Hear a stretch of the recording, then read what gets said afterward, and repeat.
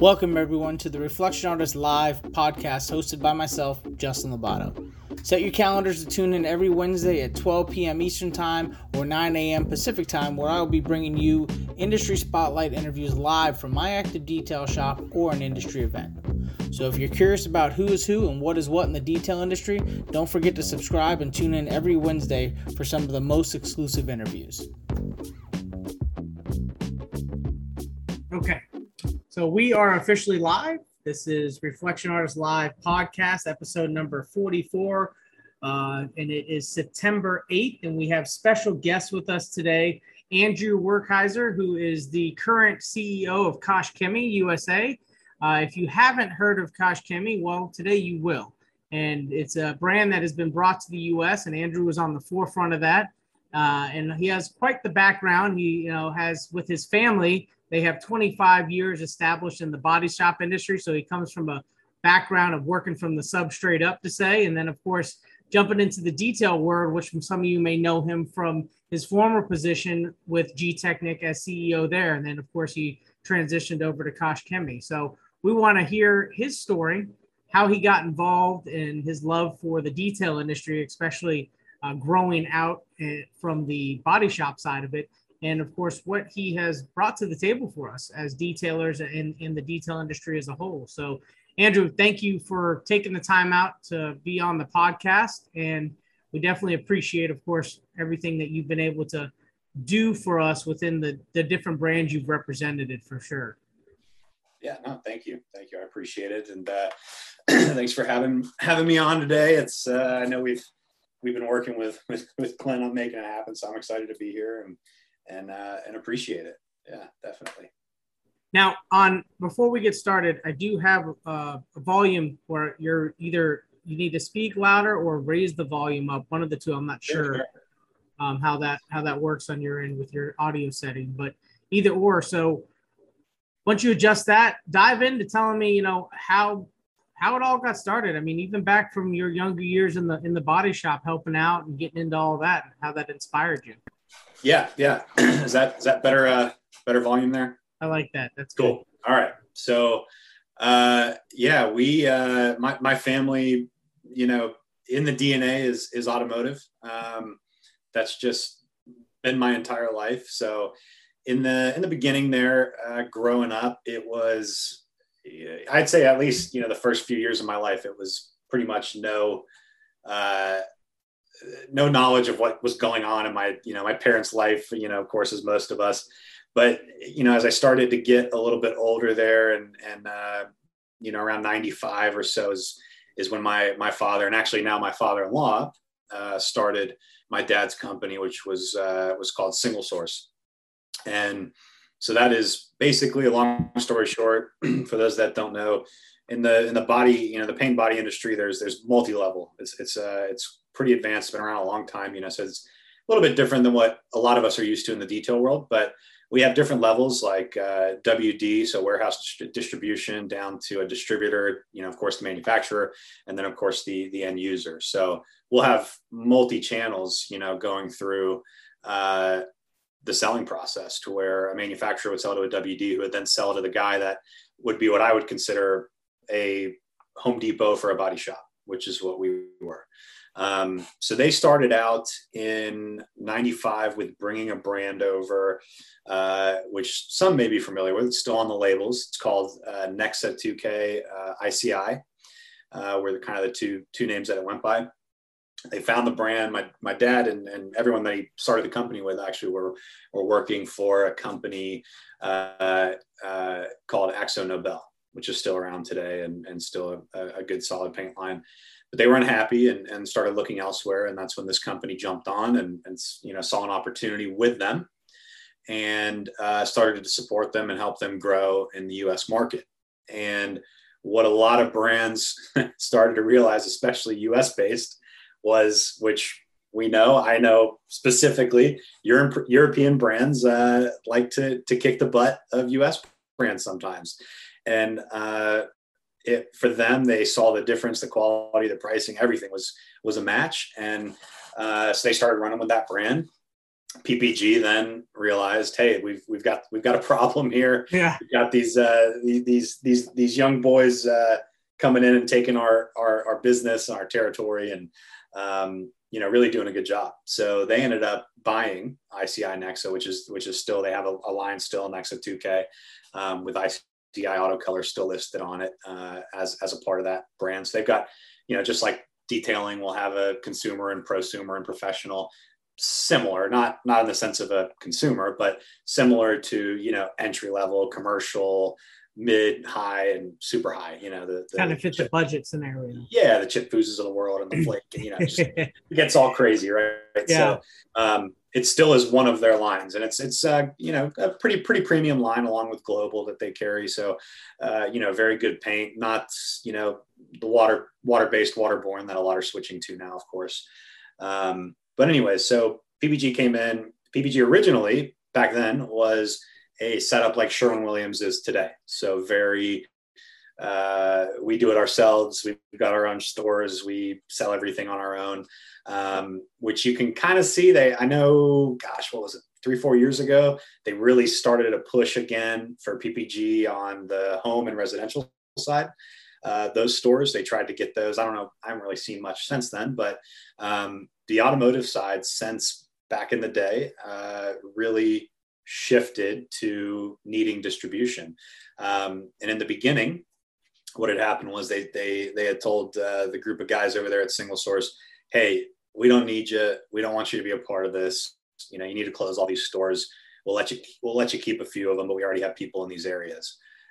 Which, as a business owner and a developing young business, you can imagine losing half your revenue virtually overnight is ouch, quite a terrifying thing. Well, the good news is only a few months in, realistically, and especially within that first year, they realized it was a big mistake, and did everything they possibly could to get them back into every one of those stores that they had made them sell, as well as help them open multiple more. So they went from about 15, 20 stores, maybe 25. They bumped them down to about 10, 15. And then when they got them back into it, they got them settled around 30. And this is all while, I was young and growing up and being surrounded by it. And of course, as every kid, I loved what my dad did, not understanding the intricacies of it and for lack of a better term, the boringness of it, I guess, in a sense. I would always get frustrated with him because I'm like, why won't you go to my career days and talk about what he's like, I sell paint. Like, who gives crap about paint? So I never understood it, but I loved it. So I would go anytime I could. And actually, it was really funny. My now wife used to also try to go to the warehouse and ride around on the ladder and, stuff like that locally. And of course, never really crossing paths at the time. But from a young age, mixing paint to make cool colors and, just having fun with it and just trying to be as involved as, a lot of kids like to be involved with their dad, right? I hope my son's like that. What the difference being, I think what we do is fun. So my dad was kind of like, it's pretty boring. Business. Yeah. So a little bit different, but I grew up around it. I always wanted to be a part of it. I don't think I ever really, of course, now that I've got, finances and we're building a house and all that, of course, now I would have thought differently, but back then I never really thought about, taking it over or anything like that. I just wanted to be a part of it.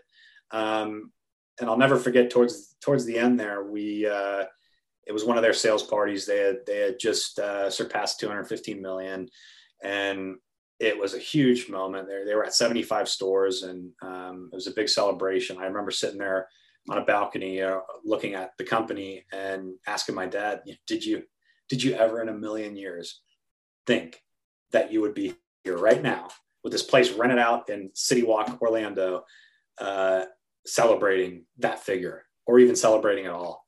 And he's like, absolutely not. He'll tell stories. We laugh all the time because I always try to get information out of them because it only helps, right?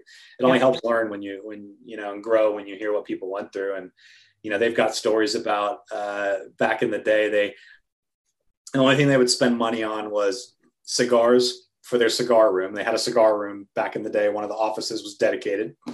and they wouldn't spend it on anything else, so much so that they had a corded phone, and that corded phone was duct taped to a broomstick and kept out in the hallway.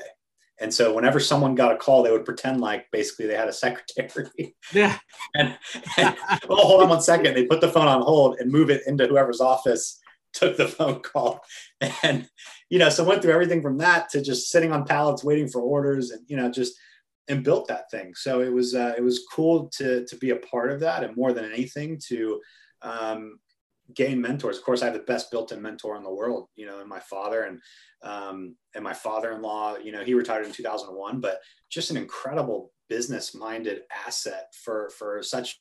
The nice thing is they're so differentiated between kind of the paths that they took later on, and to get all of that is huge. And I think what a lot of people, they work together. Oh yeah. So I won't say it exactly how he said it, but back in the day, they used to meet at my in-laws' house in Roswell. They used to live in a place in Roswell, Georgia, and they used to meet there plotting the start of this company while they were still working at the other company. And my father-in-law was the one. He's a very numbers-oriented guy, loves running numbers and figuring out if it's worth it and not, blah blah blah. So he was actually the one, and I won't say it how he said it, but he said, well, hell, it's a 50-50 shot. Let's roll the dice. That is how the company officially started. And they started jumping ship and making it happen. But yes, risk and reward, right? They worked. Yeah. They worked together since 95. So it's 95, 2001. My father-in-law retired, and then he got into a bunch of other really great passive income style businesses, and just really enjoys life. And and now of course my dad's retired out of that, but so it's interesting how that all works out. But so I had been a part of it. I worked in a few of our larger body shops that we serviced throughout my summers in high school and college. Started getting involved in kind of the warehouse side of it for the business, to get to know it and get to learn it a little bit. And what was cool was we had 600 employees, but even though that was going on and that was the setup, it was a very close-knit family style group. And so I was able to be given another, mentor who basically was over my career path. So at that point, when I actually started getting a little more serious in the warehouse side and getting serious about maybe wanting to work in the business, I kind of gained that mentor who then basically took over as if, he was in charge of the company and in charge of me and, my growth and everything like that. So while that was kind of developing, I was down in college at Mercer University in Macon, Georgia, Central Georgia. And the good old Lord, if you will, started playing in my life a little bit in a bunch of ways. And, one of those big ways was I found a love for medicine and emergency medicine and the fire side of things. And, while I was in school, became involved with the emergency management agency down there. I begged and clawed and got my way into the local North End 911 ambulance company. So did that for the remainder of while I was in school. And, all the while. You see a lot with that. Oh, when I started was the year before they got rid of the Bloods and Crips finally. Oh. So it was lines divided, one side of the town, one color, one side the other. Just a very interesting place. But the school, the city, they did a really good job of cleaning things up, making it safe. And of course, my wife saw some of the uglier sides of it, so she never moved back. But I don't know. It's always got a piece of my heart down there. It's a special place. And yeah, when you see the corners that no one else sees, it opens your perspective to life and to what we have and the opportunities that we're given. It definitely makes you reevaluate things for sure. And appreciate. Yeah, 100%. And, so it was interesting because while I was going through all that, so my freshman year, and then about a year later, my sophomore summer, I had a heart attack both times. and it was viral related. So it gets, it's all crazy right now with COVID and everything. It's all a big question mark for me because viruses are not good for me. So, Wow. And I, got out of it, survived it twice. The second one was actually on a study abroad in Australia. So my first, I put it this way, I spent 6 weeks in Australia working for a university. The first week I was in the hospital, and it's still 10 out of 10 recommend go to Australia. That's how great that country was. So I loved it there. It was a blast.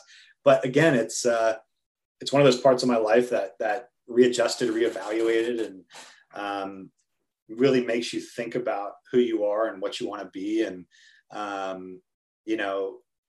you want to live the rest of your life. And for me, that segment and that portion of my life, a lot of people think that that's why I got into EMS and fire, but that love had kind of already cultivated from my high school summers of being involved with summer camp and being around volunteer firefighters. And so it already kind of cultivated, but it certainly pushed me over the edge to get, my mid-level licensing and to get involved in anything I could on the emergency side. So when I graduated school, I decided that I wanted to give my true love a try, and I stayed an extra semester trying to get through basically nursing school. I was thinking about nurse practitioner track or flight nurse or something like that. Of course, good thing it didn't happen because my wife won't let me on a helicopter now. So that and it whooped my butt. And I don't get me wrong, I always respected nurses when I would bring patients in, off 911, but it is a whole nother level when you see the education they go through, because biology and chemistry are not for me. They're absolutely not for me. I was in an argument with a professor about why I needed to know what it looked like in a microscope to do CPR. It didn't work. It didn't click. I didn't get it. Whole new respect. And so I tried, didn't work out, but part of the plan, right? And said, you know what? I got a business degree. I better put this thing to use. And right as that was all happening, I was literally almost about to sign on the dotted line for FEMA, because they had a really cool program. I think they still have it, where basically you building caskets. No. Now, yeah. Yeah, they I'm just joking. Go that route. This is on the web. Watch them shut down, red flag. Yeah. So they it was a program which, so you were on the front line of any disaster. So they would call you. You had 24 hours to get on a plane, and then there was no return date. So you could be there a month, you could be there 6 months. You have no idea. But it was what I wanted to do. It was on the front line. It was being there first, not just going there as an ambulance and transporting from one hospital to another. It was truly, helping and helping and helping. The heart wanted it, but then my wife finally gave in and went on a date with me. And after all these years of trying, and the heart was stronger for her. So I decided, you know what, let's hang it up. Let's go into business and see what we can do there and use the degree. And, at the end of the day, I realized a very important statistic, especially in Georgia, unfortunately, massive shortage of EMS personnel in Georgia. Oh, wow. Always. And it's been for years. I mean, probably 10, 20 years. So I told myself, okay, if it doesn't work, you got a job waiting. You've got it waiting. It's there. I mean, it was so bad to the point where even where I was working in Macon, they offered me to pay for full paramedic school they'd have me on the road as a medic for 1 to 2 years. And then they promised me a supervisor position with my own take home Tahoe. And of course, as like a college kid, you're like, oh my God, take home Tahoe, dream, like sirens, like, yeah, I'm in. But there was a couple of things, aside from falling in love with my wife, you start to realize there's certain things that my personality type doesn't like about that world. And, one of those being a cap. I don't like the idea of maxing out your potential and kind of living that. I don't like settling. And so for me, that was also a reason why I chose business, at least for a little while. And pretty much anyone that knows me knows my goal is to make as much money as I possibly can to be able to retire and get back on the truck until I'm the one that's on the stretcher. I mean, that is my goal. And not to be confused though, I love what I do. I love being involved in business. I love, especially this detail world that I've come to know over the last few years, and how involved that is and intricate that is. And I want a long, good career at Kashemi, and hope that we, grow leaps and bounds here. But it definitely, at the end, my retirement plan is getting back on the truck and keeping things going until I can't no longer. So, so all that being said, I moved back up to Roswell actually, and started working for Single Source, and started at the warehouse, worked up to, assistant manager, and started running the store. And then was given basically what we kind of refer to as like a fulfillment role. So anytime someone was on vacation or needed something else or needed to take a day or whatever, I would go in and help run those stores. We were on a we were very flexible in terms of what people were allowed to do and owning their own position, but we also had a very good, solid system and base and way of running things operationally. So for the most part, you could really step into any store. It wasn't anything special that I did being able to do that. You really were able to step in and keep things moving until things were sorted or whatever it may be. So I did that for a little while, and it was a great portion of experience and knowledge. And I think, something that I always tell people that I think it's taken for granted is to live in the moment of everything that you get an opportunity to do, because you never know what that will do for you later. And you never know what that could turn into and play into. And I learned that at my ambulance company, because thank God there was a really good owner there at the time. And it was a requirement. The minute you stepped in that business, you had to work with marketing, you had to work with HR, and you had to work in the dispatch center. And so you got to experience, and there was no better way to experience why a dispatcher moves you at 2:00 in the morning from one post to another. And you're like, I'm literally going to murder this person when I get back to the station. I just want to sleep. And then vice versa, when the dispatcher's made to ride third rider on the ambulance, to understand those reasons and to be able to experience someone else's position. So when I got to really get into that and experience other stores and other issues and honestly, even other languages for certain areas of our stores, and just to see the differences they had, you had a store producing the same potential revenue as another store, yet they're selling a significant amount of units more per the store, because it's just a lower income, lower, spend on the overall repair of a vehicle in one area. They're doing just as much volume, but selling twice as much paint, right? So, one person selling the high line, one person selling the low line. So all of those lessons really came together for me and helped me to understand that there are so many aspects to a business, and especially one that's national or multi-location. There are so many aspects to really be able to dive in and understand why and how, things are done. Fast food places do that all the time. They accommodate the demographic or geographic area that they're in by switching items on the menu to accommodate to help drive revenue. Exactly. So, and I still to this day encourage it. And even here at Kashemi, we really try to get people involved in other people's shoes so that they can see the why behind it and not just think that someone's requesting something because they feel like it. And I'll carry it through, anything that I do. And like I said, hopefully we'll have many, many years here to grow this team and to get involved in anything, that we can diversification wise. So, I fell in love with the whole kind of traveling thing and helping other stores.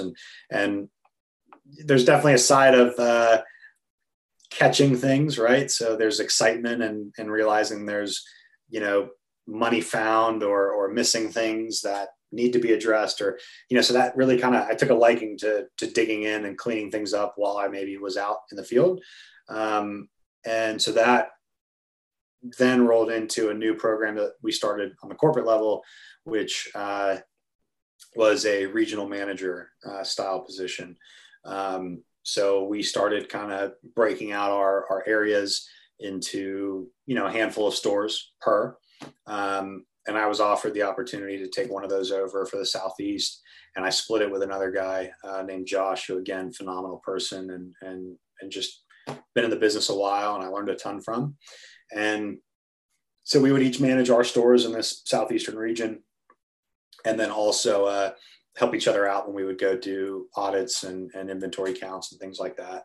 And again, I love the position. I loved being able to look at a store and look at the numbers and realize what was right, what was wrong, being able to implement new things, saying, hey, my store over here is doing this. Why don't we try this here? And seeing the impact and effect of that, being able to balance against, all sorts of metrics between population and, average spend and average income to figure out how many people we needed, how many trucks we needed. It really became fun. I really started to kind of dive in and enjoy it. You were able to execute those things because that company had such a strong standard operating procedure and foundation of that operating procedure that everybody played by that book, that it allowed you to make those changes in each store, each region based on what was needed. Yep. Yeah. And even from the top, that allowed flexibility to be creative and try something for a minute to see if it worked. That's cool. That's also huge. I think that a lot of organizations miss out on when, you've got all these talented people. It's a saying of mine, I don't want anyone working for me that isn't better than me. They have to be better than me in something. And I will tell you all day long that every single person that works for us is better than me at multiple things. And you need to have that mindset, I think. Why would I want someone who's not as good as me or almost the same as me or the same as me in every aspect of our business? That doesn't do much stress, right? Yeah, that doesn't all the weight on your shoulders. Yeah, it doesn't create anything. There's no flexibility there. There's no creativity. It's not how I think a business can thrive, right? So I'm always the first to admit, hey, we build our positions to keep the company going tomorrow, no matter what. And we always try to find people who are better than us at something, because that's how we grow. That's how we become better. And that's how we take advice. We learn from our people, right? So it was a very fulfilling experience to start to see that and live it. And, so through that, then kind of stepped up to an area position, a little bit more, coverage and a little more responsibility. And then the life altering, I guess, career altering move ended up being a national division that the president at the time tasked me with. And originally started as Avery Dennison. We were kind of starting a partnership with them to potentially look into the possibilities of a film or some sort of replacement for repair work. Not necessarily an easy thing for sure to make work versus paint. Yeah. But we were still interested in the add-ons and the accessories that we could potentially push. And for us at the time, we were on a massive major track for diversifying. So I was running that division. We had another person running paint booth repair division and maintenance division. We had a paint booth installation division we bought. Parts. We bought a parts location that had 4 locations that sold bumpers, mirrors, everything. We paint, and the margin still to this day is eroding, and you have to diversify and find ways to keep making money and to keep supporting your staff and people. And at the end of the day, if you do it right, you'll make more money, right? I mean, that's the goal than you were making. So in that, I was tasked with a division that I ended up naming Alternative Coatings. And so we were really kind of messing with Avery Dennison and messing with what that could be and turn into for us. And ended up going to a show, and I will always give him credit. We went to Road Atlanta in Braselton, Georgia. And I'll always give Chris credit with Zero Defects Detailing. He was the one that walked up. I saw he had just parked his van, and on the side, and keep in mind, I mean, this is how out of it that I was and how uninvolved I was. I saw a van that said Southeast Mobile Detail at the time. That was his name, Chris Kessler. And I said, Mobile Detail. And I looked, I saw the van and I was like, man, that is a really good idea. That's really cool. And we had a 40-foot trailer, a truck, 2 cars that were trailered in open, and a delivery vehicle, a bread truck, UPS truck. And they looked like hell because it was raining and it was all muddy back there. And so I was like, hey man, would you could we pay you to wash this stuff off and make it? He's like, that's what I do. I'm like, oh my gosh, this is so great. I'm like, we need all your information. Like, this is so cool. Like, I wonder if we could stock some of this. And, I started kind of getting into it and realizing there was a good potential there. And then he ruined everything because he walked in with initially a Ceramic Pro brochure. And that is how it all started for me, with the ceramic and detail side of the world. And of course, there's, we won't get into it, but all sorts of claims and things that get you excited, right? And so you start looking into it. So we started, working on some things with them and looking at what we could do potentially with our market and our body shops. Again, it was about diversifying. What can we do to add revenue to our guys and in turn add revenue to us? And still to this day, I carry that mindset forward, because if I can get any one of our guys, and then when we're working on getting our network started and built, if I can get any one shop in our network to add, I don't care what it is, PPF, window film, glass repair, anything else, chip repair, if I can get them to add that, and they don't necessarily need maybe an additional person, or maybe they do, but they can add that additional revenue to their business, there's only one thing that's going to happen. They're going to grow.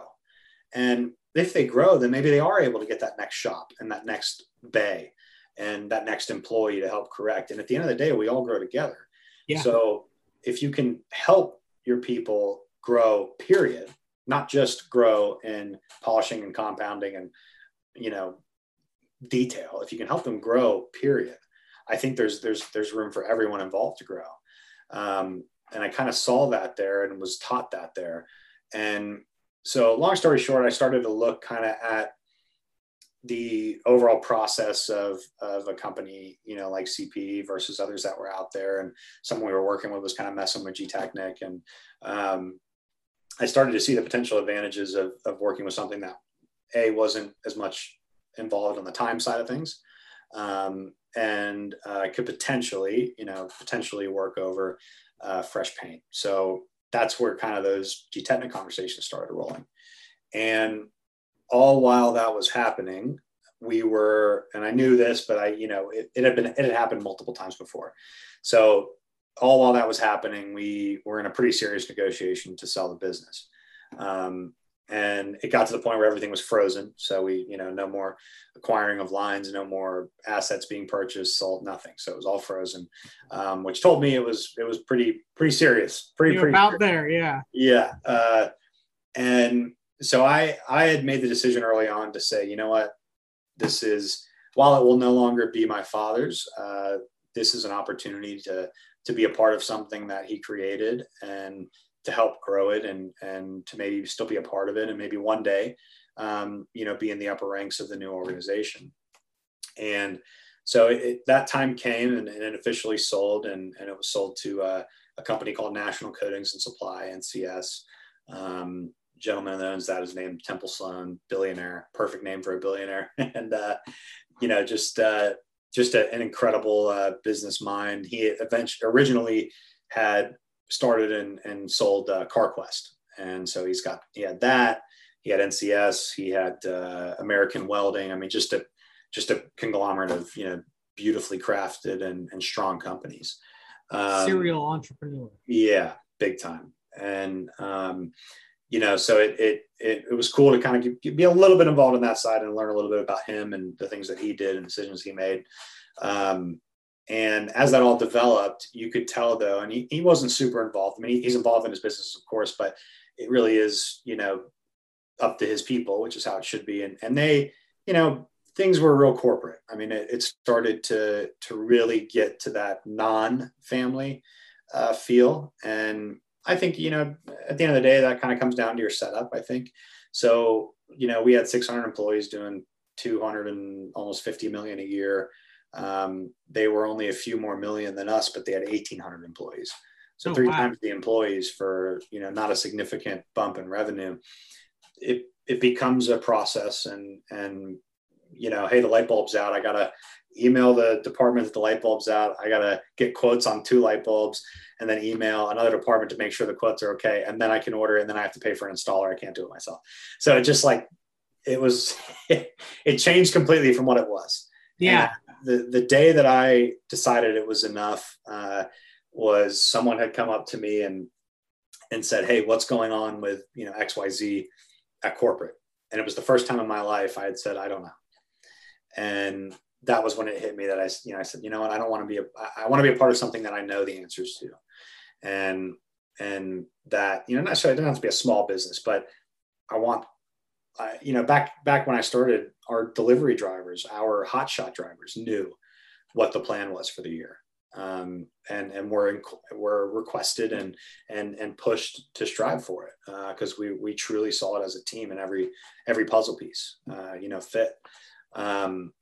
So as that happened, I decided, I'm going to start looking elsewhere. And by that time I had fallen in love with Avery Dennison and their setup and their film. And I mean, just fantastic business, great people. And they had a Southeastern position open.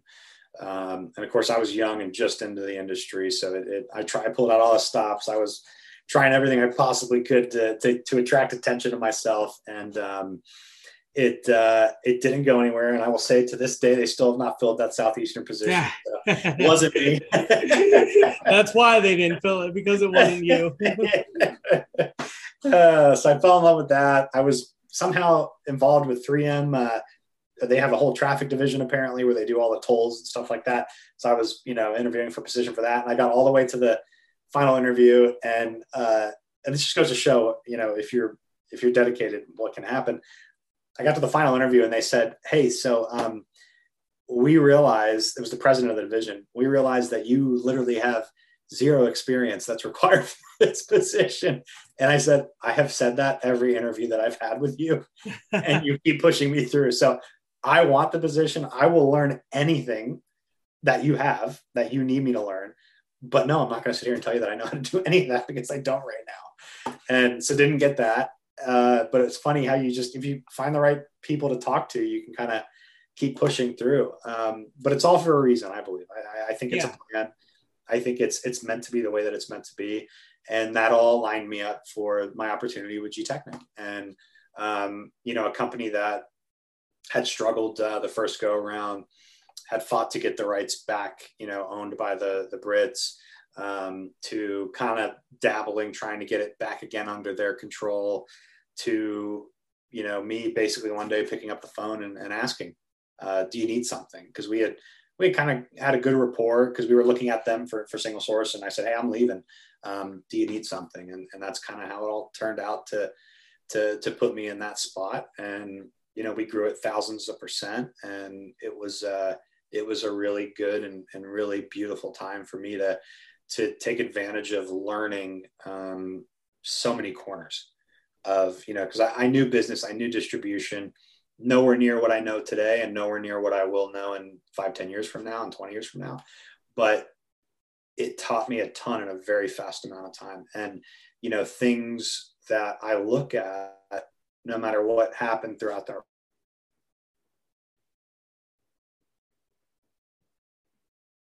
it's something that maybe didn't make a bunch of sense to me then, and took a long time to get through. And now I know the quick solution, the quick fix, or the quick person to call. So, every aspect of my life, no matter where I feel like I am on the totem pole of 100% happy to scared crapless, you kind of find your place, and I think you have to realize that you got to push through. And more than anything, you got to ask questions, and you got to try to be a part of things. Because no one's going to just call you and say, "Do you want to do this?" I mean, sometimes that happens, but versus someone who wants it, and that's what I tell everyone we hire here, everyone we interview. Look, I'm not going to sit here and tell you some BS about how this is the greatest job offer you're ever going to get. And you're going to be the most happiest you've ever been in a job here. And I'm not going to say that, because at the end of the day, I want someone to want to be here. If you want to be here, it is going to be the best damn job you've had. But if you don't want to be here, I can't force that. I can't teach that excitement. I can't teach dedication and things that make you live it and be a part of it. I can't do that. You got to grow and learn that on your own. It comes with maturity, right? Yeah. I'll do everything I can. And again, I still learn every day. I do not consider myself the all-knowing by any means. But passion, you can't teach it. And I say that at every interview. I say, look, we can teach you a lot of things. My guys can teach you a lot of things. We can't teach you passion. You got to have that already. And if you don't have it, then it's just not going to work. So I'd love to be able to teach that. I think there'd be a lot more, opportunities and people in the world to choose from. But it's something you have to have. So as kind of I worked through that initial experience and diving into the detail world as a whole.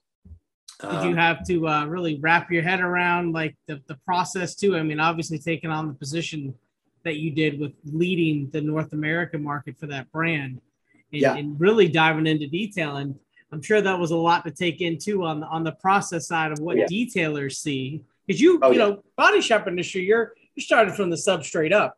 Basically now you jumped into an industry that, takes off from where the body shop leaves off to refine and protect. So of course there's a lot of advantages in that, knowing the bottom half, but, or bottom 3/4, whatever you want to call it. But, it's a whole new world. I mean, there's no doubt. And it's a whole new respect and a whole new understanding. Different people too.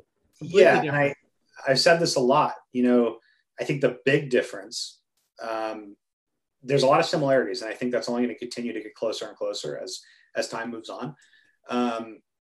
But it's a funky world, because at the end of the day, I can right now myself, or anyone can go to Walmart and buy a hose and a bucket, and you're a detailer. I mean, truly, one towel and easy some soap, startup. you're a detailer. And then I can put it in the trunk, and you're a mobile detailer. And then if you find the right spot, you could go get some training and become a ceramic coating professional installer. So the barrier to entry is significantly different than the body shop world. Oh yeah. Closer to probably like lawn care. Yeah. I'd say even easier. I mean, realistically speaking, to just jump into it. Yeah. With no experience, and people just kind of, if you got a better website than the next guy, you're probably going to get the job for a while. Yeah. And how you present yourself and communicate. I mean, all those factors add up into getting more work, right? Yeah. To where, the body shop world, it's a facility, it's a paint booth. If you're doing it right, it's, I come from the world where, to get an account, we would give them $150,000 for a paint booth to just win the business. And we get our rebates back from, PPG and 3M and those guys later on. So it is a totally different world in that aspect. The barrier to entry is almost, in my opinion, non-existent. The hard part's weeding through the good ones, which is for consumers and manufacturers alike, weeding through the good ones. Learned a ton about how to get product here and how to, get involved in a network and build a network and restructure a network.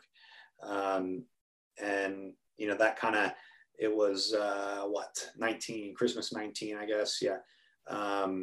To where I started, the transition happened for me. And I decided to take some time, and, I lost a lot of time with my wife, traveling a lot, car shows on the weekend. I mean, really a lot of hard building. You get the ground running with that. You did a good job at it. Don't get me wrong. The network for that brand is way better position than it was prior to you being in charge. Yeah. And I've seen that personally, one, being in the industry and being a part of it, but, knowing also so many, let's say, aspects of how all that evolved and transitioned and came about to be a better overall network. Yeah. And no matter what, it was a team effort. I mean, I'll never say it was just me or just my connections. I mean, that team was, they're not all together still, but was and is a good team. And at the end of the day, more than anything, the easiest part of that job was the product was good. Yeah. Of course, they had background, right? Now I'm selling a much better product. No, great sales pitch, Andrew. No, it's a good product, and they've had a long time to build it, right? And so I learned a ton and kind of got into a transition where I really caught up with family, and it was all right when like Corona was happening, and so just things went crazy. I started. And my son, I had a brand new, baby at the time. So he was born in November. So, I mean, I feel bad for the next kid because I will never have that time at home between COVID and consulting only. And I'll never have that time at home again. I got to be a part of that life. And we had lost our first, so we had a stillbirth, and that devastating, reaction and trying to get through that was incredibly difficult for my wife and I. And that's a very hard. I've been there down that road, and it's not fun by any means for either party. And one more reason, the detail industry is interesting is, we've met people because we've talked about it, that you get to kind of discuss that feeling and experience, and never easy. But when we finally got that life, earthly boy of ours, it really was great to take that time with my family and to be with them. And so then I kind of started getting back into some consulting, did a little, help with Gion, and did a little help with, at the time private, but it was Kosh. And then, originally it was kind of like just helping them figure out, sorry about that. Originally it was just helping them figure out, how do we get into the US and what can we do to get the thing launched here? And then it kind of turned into me saying, hey, look, I really like you guys, and I'd love to work for you, and kind of vice versa, the same thing. Hey, we feel like you haven't been totally BSing with us the whole time, and you've got some good things to say. And so that kind of developed, and then an offer was made, and I told them the same thing I told you earlier. My goal is to work and retire here many years from now, hopefully, and, get back on an ambulance maybe one day if I still got it in me. But, my goal is to be dedicated and bleed the colors of the company, and do everything in my power, personally, business, professionally, whatever, to make it happen. And now, where did they originate out of? Kashemi is in Germany. Okay. And Unna, Germany. We have a facility there, quite a few buildings. Everything we do is in-house. Every last product we make, other than pads, of course, the foam and stuff. What are you trying to say?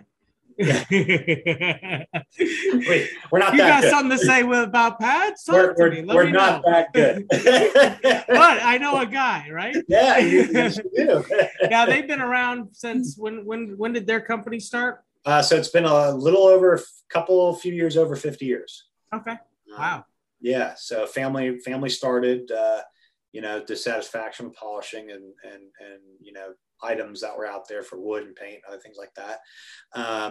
And really turning into an opportunity to try and make the best. And then, now finally, thank God. I mean, because gosh, I was consulting for him for 6, 7, 8 months, whatever. And then I've been working for him for 8, 9, 10 months after that, until I finally, because of COVID, was able to go meet them.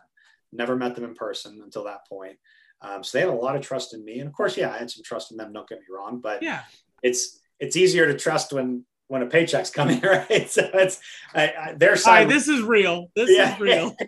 I think their side was more difficult, and I'm honored and thankful that they were willing to put that trust in me. I think their side was harder than my side to trust. And trust, I think, is everything in business. Everything. There's a great book about that by Covey, The Speed of Trust. But that was enabled us to start what we started, and when we finally met, it only exploded that relationship and trust. Because at the end of the day, I don't care who you are, a handshake and an in-person conversation, drink, whatever, is more than you can ever do over a video. Oh yeah, a couple drinks will get them real loose. Then you get to know who they really are. Yeah, give me some stuff to hold them to for years. Yeah. Go from speaking professional to dropping F-bombs left and right. Yeah. So it was great to finally meet them, see the facilities. I mean, just an incredible operation, huge, way bigger than I thought. You got an idea, but you don't really know. And then it's exciting to know that you make everything in-house. That's a really cool feeling and a really cool understanding, and to see how it's all done and bottled, and then, put on a container and sent to us. And, we've got plans, 5-year plan to manufacture at least some product here. So nice. it's a good, strong future and organization. And I hope that in 10 years we supply everything north and south of us completely in Western Hemisphere. That's a dream and a goal of mine, whether it's on paper or not for them. Now, there's a fantastic putting them opportunity in a category to say, like, some companies are chemical manufacturers that make protectants, and then some are protecting companies that started dipping. And protecting could be wax, sealant, coatings, whatever, you know what I mean? Yeah. And then there are some protecting companies that are majority protected, but they also make some chemicals. This is more of a chemical company, correct? That the majority of their foundation is producing multiple levels of chemicals for car care, correct? Exactly. Yeah. So I would say, of course, it hasn't done that in the U.S. per se, but our global and multinational footprint understanding is polished compound. That is our bread and butter. That is what we do. That is what we're extremely good at. We have, I won't get into the details, but we have a scary, powerful backing between the chemists, the doctors, and the reviewists over there. Full lab, full production. We do everything. Like I said, testing to manufacturing to planning to building to reevaluating and changing. The names of the guys that the manufacturers they used to work for are very good, and we have them all under our roof. I'll put it that way. Very nice. Wow. That H9 is a serious compound, so that in itself is a staple. I mean, the whole lineup is stellar, but that H9 is something to speak for and be proud of. He is a monster at creating polished compound, the guy over there. So it's just an incredible team they've built over there. But I would put that as our focus and forefront globally. Of course, here in the US, we experienced the exact opposite. The furthest thing from polished compound being soap, being our incredibly difficult to keep in stock product. Now I'll give a little bit of that to the explosion from partners of ours, and also a little bit to, we brought plenty of polishing compound over first, just expecting us to follow trends of the world. And of course, don't get me wrong, we're chiseling through that real quick, and we're reordering and ordering, but the soap was just, the whole first 6 months of this operation, we were like, we can't get enough here. I was bringing entire containers of soap, which is a hard pill to swallow with water weight and shipping. And but now, are you experiencing any issues with the pandemic? A lot of people are, so obviously you're not the only one if you are. Luckily, our issues have been extremely limited. So we have literally only the color of our spouts. So they're silver usually. Some of them have had to change to black, which I think we're already back to silver. Yeah, oh no. Oh my gosh. That, and then a sprayer that we use that goes onto our bottle or goes onto our spray bottle shorted. But no, as far as, of course, we've had raw material scares. We've had, potential shortages. But no, I to this day have not tried to order anything that we can't get onto a container. Our issue is when the container decides to show up, fill, and then when the boat is able to actually get into port here in the US. We'll go, oh my gosh, yay, it's right outside of Savannah. And then all of a sudden it's anchored for 3 days. And, so that's our issue actually, is predicting the boat. So we've gotten really good at giving a flexibility, span.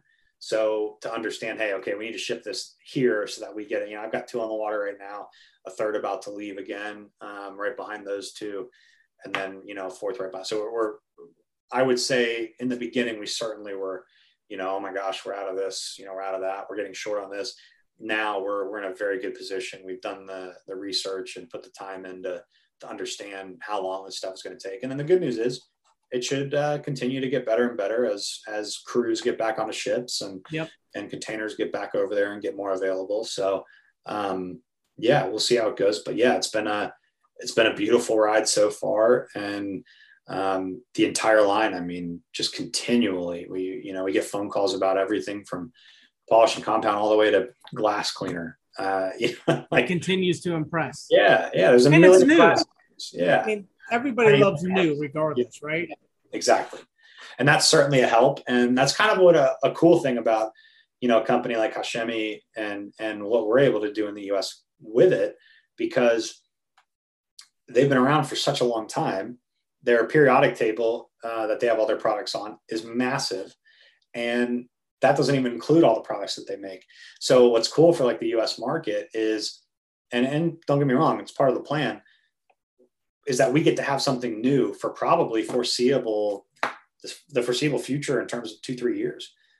I mean, we'll be continually saying, hey, new product. It's not new to Hashemi. It's been working for a really long time, but we can only bring over so much and so many new SKUs and so many new sizes at a time. Yeah. So that's been an exciting thing for me, because it's not just like, hey, we're here, try our stuff, hope you like it. It's this is the line. Yep, a continual, here's our new this, here's our new that. Keep trying. And I'm 100% confident the majority of people that try our stuff will like minimum 75% of it, and will make it their go-to. Minimal. But I think it can be much more than that.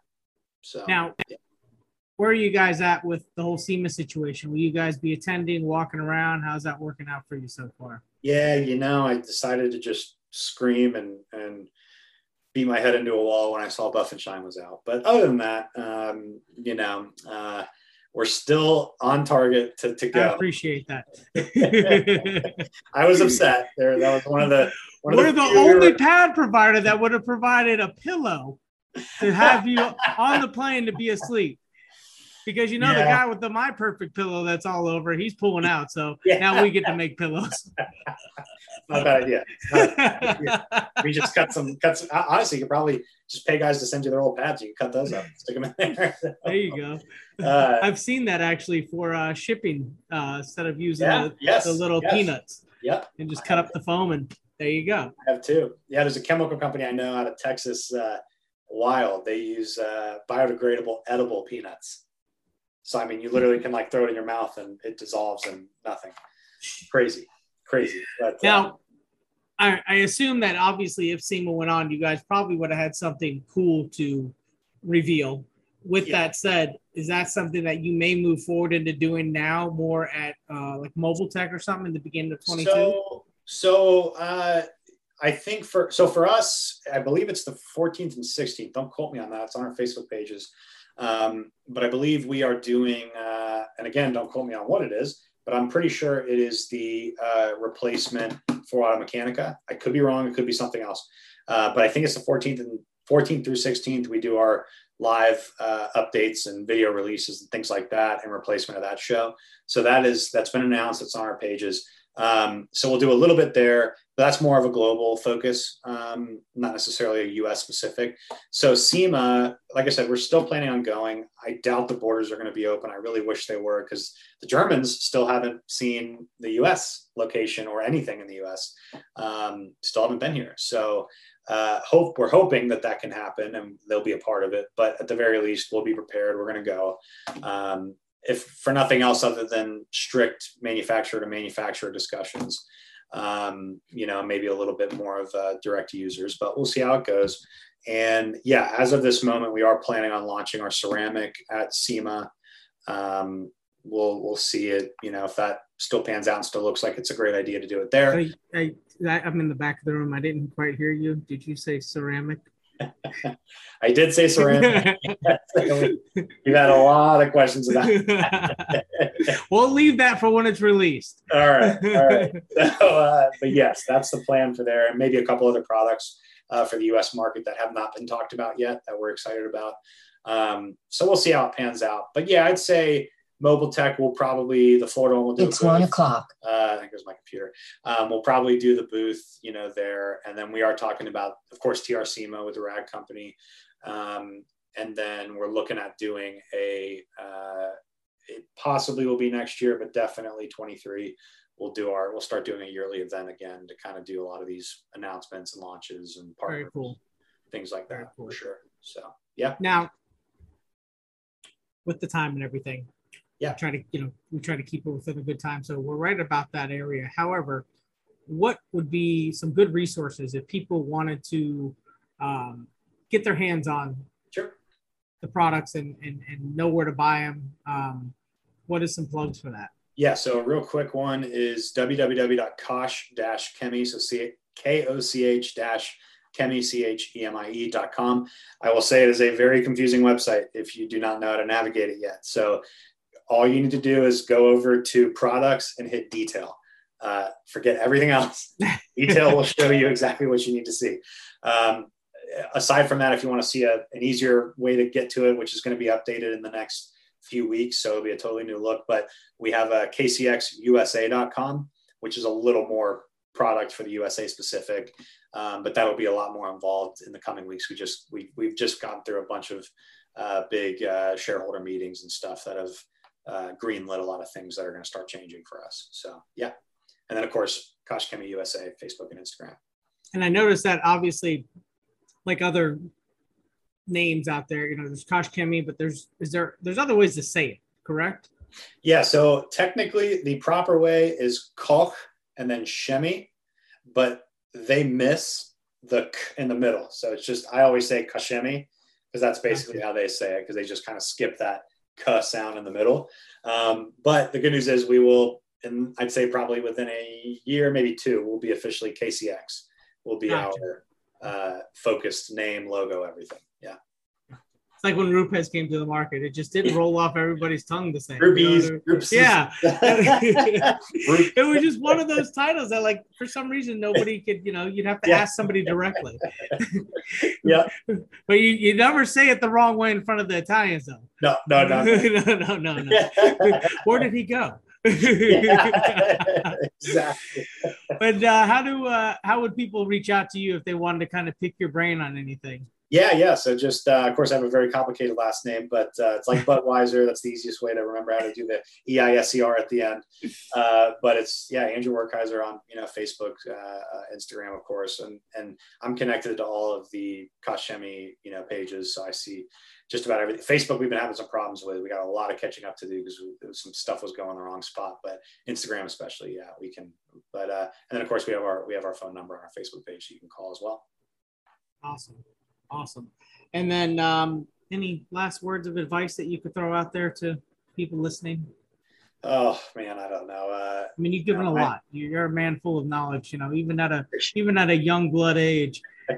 Hey, this guy's 30 years old. You see what you could do for 30 years? I don't know if all 30 of them are accountable for it, but yeah, no, I appreciate that. But yeah, my motto is never be too proud to sweep the floor. And I think that's important in a number of ways. But, I think whether you're a one-man band or multi, your focus should be growing. I see too many times the focus is, I'm booked for 6 months. Cool. What can you do to be booked for only 1 week? Yeah. How can you offset that? And I know a lot of guys believe in being booked out, but at the end of the day, there's a lot of other businesses where, if you can't get that dollar in within a certain amount of time, you lose the dollar. I think those are my things, but be dedicated and ask questions. That's how I've gotten where I've gotten, is just asking questions, not being afraid to admit I need a mentor, and not being afraid to jump in and say, hey, do you need somebody? Because at the end of the day, I didn't have the job to begin with, so you might as well ask. Yeah. 100% agree. And to add to that, I feel like there are some parts of that people get confused, to where you get to a level of those goals you've reached and you own that area for a little while. It's okay to own that, because at that point, all that help that was given got you to that point, right? Yeah. But when you're ready for that next level, that's when you have to reach out again. 100%. I will never stop asking questions and needing new mentors. There are, again, my goal is to have people that are better than me in the room, always. Well, awesome. Andrew, I appreciate it. And it was a pleasure having you on. It's always a pleasure talking with you and chatting. Hopefully when, everything starts to open up with these events again, it'll give us some time to get together. And outside of that, I appreciate you taking the time today out of your schedule and being able to tell your background. Yeah.